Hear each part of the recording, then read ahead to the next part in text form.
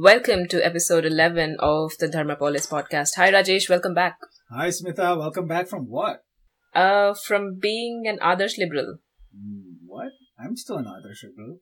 Don't you want to bomb Pakistan to pieces after Uri? All my friends want to, and they're really disappointed that our current government isn't.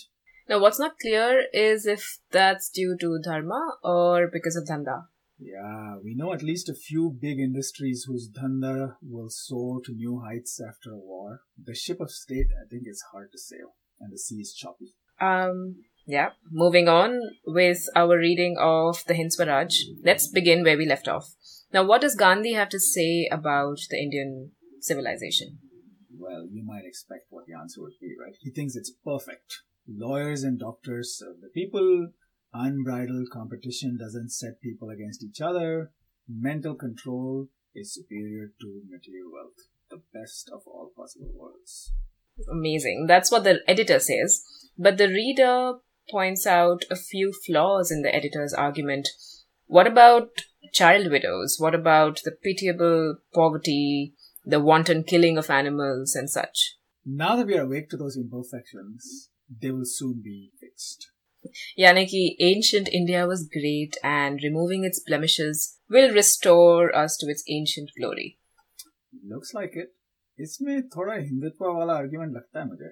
Might have been a style of the times. The East is ahead in spiritual matters while the West is ahead in the material wealth aspects. Yes.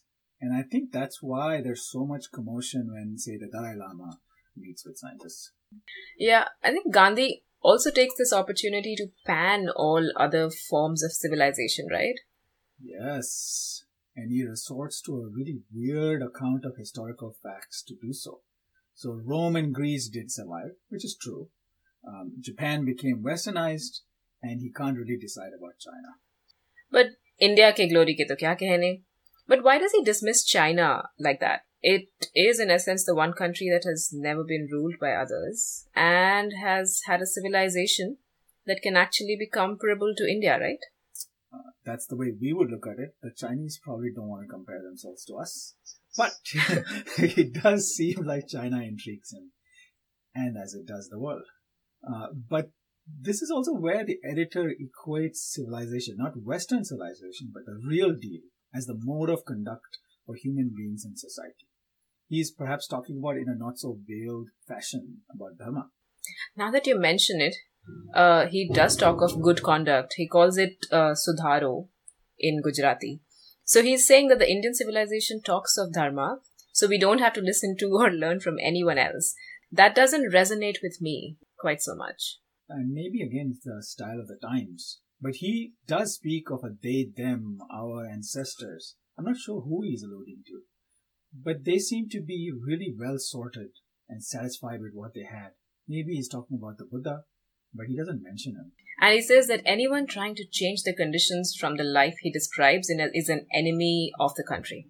So I want to give him the benefit of doubt and say that maybe the comparison with foreign civilizations is really a backdrop against which he wants to talk about India and the perfection that it might be able to achieve. Moving on to chapter 14, which is about how can India be free. Now Gandhi has a paradox on his hands, doesn't he? Yes. We have seen that Western civilization is immoral and devoted to material pursuits. The British Parliament is selfish and its lawyers and doctors rob the poor. And yet, while the Indian civilization is fundamentally moral and sound, and yet we are slaves and the British rule over us. How come? Now, not all of us are slaves. Only those who work for the empire and are part of the economy the British are creating.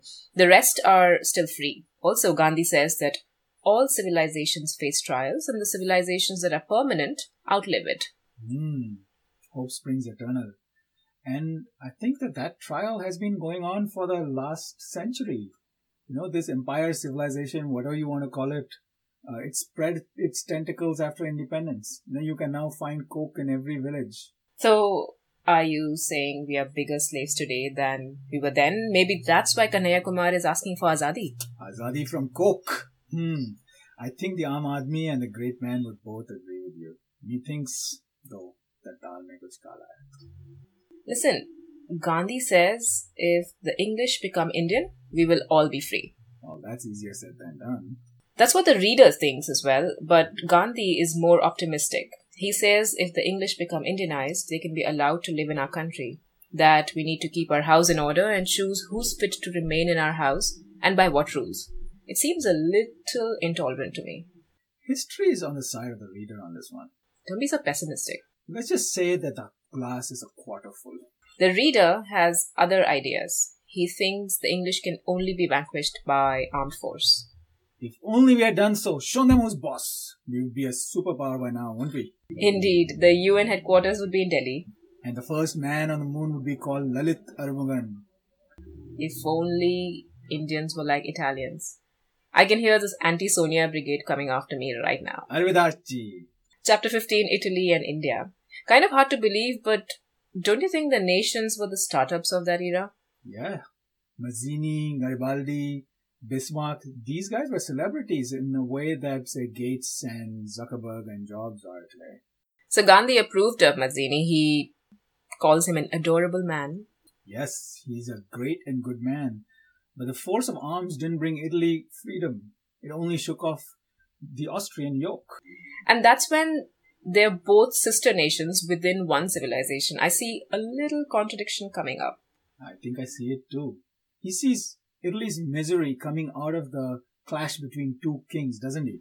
Yeah, and kings aren't any better than parliaments. Gandhi actually points out that the tyranny of the Indian princes can be even greater than that of the empire. But aren't Indian kings symbols of that fantastic, perfect Indian civilization? See, they're fallen kings, okay? The days of Ram Rajya are long gone, my friend. Jokes aside though, he's really getting serious here. He is, yes. Is armed struggle justifiable? And even if it is, how are we going to do it? Can we defeat the Brits? We can, but only by becoming Europeans ourselves. And that would be defeat snatched from victory. It's a catch-22. There's a counter-argument though. And what's that? That Western civilization only answers to force. History proves it. Gandhi himself admits the English sway to gunpowder. And I've seen that argument again and again, that India didn't win freedom because of the freedom struggle, but because the English were exhausted after 2 world wars in 30 years. What does Gandhi have to say about that? If murdering the British gets us independence, then it's the murderers who will be in power after we are free. If the yoke is brutal, does it matter how it's thrown or who throws it? Which brings us to the next chapter, brute force. Not if the yoke comes back when the threat goes away. Queen Victoria proclaimed equality in 1858, but that promise was never kept. But the British took India by force. Will a conqueror ever keep a promise? Whether we protest with arms, candles, or flowers? Probably not, but that only means we need Swaraj, not that we should get it with the force of arms. Otherwise, we become conquerors in turn, don't we? The pedagogy of the oppressed syndrome. Yeah, and I think Gandhi says means are as important as the ends. And I find that even more important today because when there is no enemy, the British have left, but Swaraj is still nowhere to be seen. Not only in India, but on the earth as a whole. What do you mean? Well, humans have occupied this planet by force, haven't we? How do we end this occupation? Who's the enemy? How do we isolate the enemy within? I don't even know where to begin with that question, actually. I mean, the British were our lords for a couple of 100 years. But humans, we've been bosses for a few thousand.